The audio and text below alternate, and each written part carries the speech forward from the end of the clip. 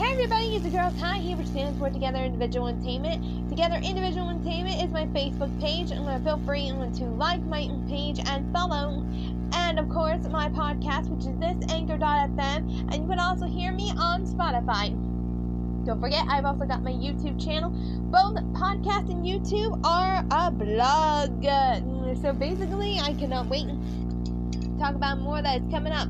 Alright, so if you're curious to know, we are at least 18 days until the big opening of the one and only Kennywood, Idlewild, and Sandcastle. The locations for Sandcastle, it is in West Homestead, Idlewild, Latrobe, and in West Mifflin is dear old Kennywood. Now basically, as you may know, Kennywood has its very own autistic, or should I say sensory sensitive areas, quiet tent, a little backpacking, so forth and so forth. And don't forget, you have to register to get into this park, because I don't know about you, but I feel absolutely strong about most of this, especially knowing that they're just trying to be safe, they're just trying to make sure everyone is okay. And here's the other thing, when you enter into the park, make sure you have a mask on and everything. So this is what I'm going to be talking about today, amusement park safety. So let's get started with the first one. Okay, now I know what you're thinking. How can I stay cool in the amusement park? Well, I'm here to tell you that you have to bring a cooler with you. Now, if you registered at one of the picnic tables in the Latrobe of Idlewild, Sandcastle, or of course in Kennywood and West Mifflin, you need to bring a huge cooler of ice. Now, here's the thing. It's always best to do that. Bring a cooler to be safe than sorry. Otherwise, you're going to be dealing with a lot more than just heat exhaustion. Now basically, if you need to understand this, you need to keep your hand sanitizer and your water cool if you are ever to stay, stay hydrated and all that stuff. And you need to keep your sunscreen cool too.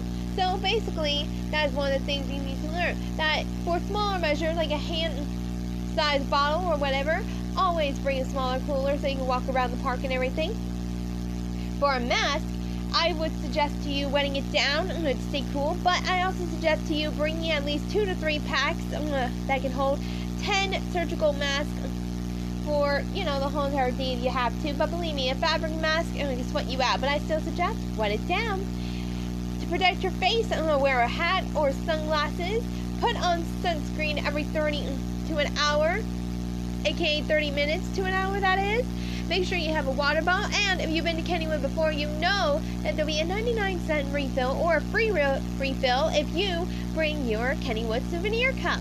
So I know that a lot of things have been happening this summer, and it's not easy. It's always been the hardest, but you should always remind yourself to bring a pair of changing shoes or changing clothes for this matter, because in this case, since Sandcastle is not going to be closed, because the rule of no pools allowed or even pools are closed does not go with Sandcastle. It is going to be an amazing little situation of a lifetime.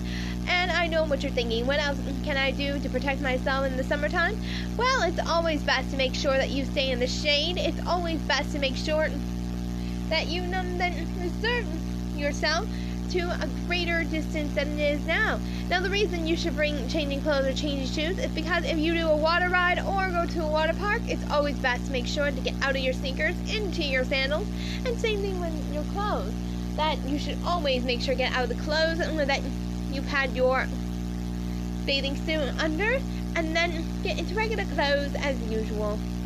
You should always make sure that you are prepared for anything, especially in changing weather, I should say. This changing weather could mean rain, windy, all kinds of things. So it's always a reminder to bring a jacket, an umbrella, a poncho, anything that reminds you of anything.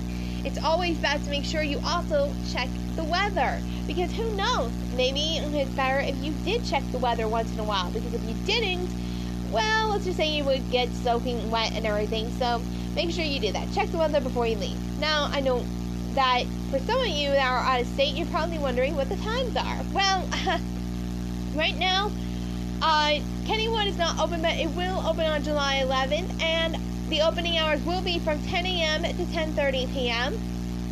So it's always best to make sure you look at the time schedule, and of course get a map when you enter the park, so you can set a location for your kids. If you trust your kids being on their own, make sure you always watch for the smaller kids who do not have a cell phone. But if they do, set a timer, set a time. Always make sure that you have something, an amazing thing to talk about.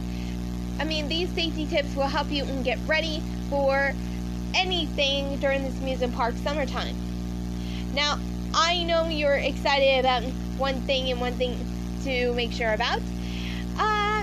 More safety tips for Halloween, right? Well, I hate to even tell you this, but there are no Fan and Friday nights for Halloween, but if Halloween does go on, which I'm crossing my fingers it does, I will make sure I put on a Halloween safety tip video on YouTube and talk about this as well. Trust me, if you follow these tips, you'll be safe and cool and everything else in between. So make sure you check out these safety tips.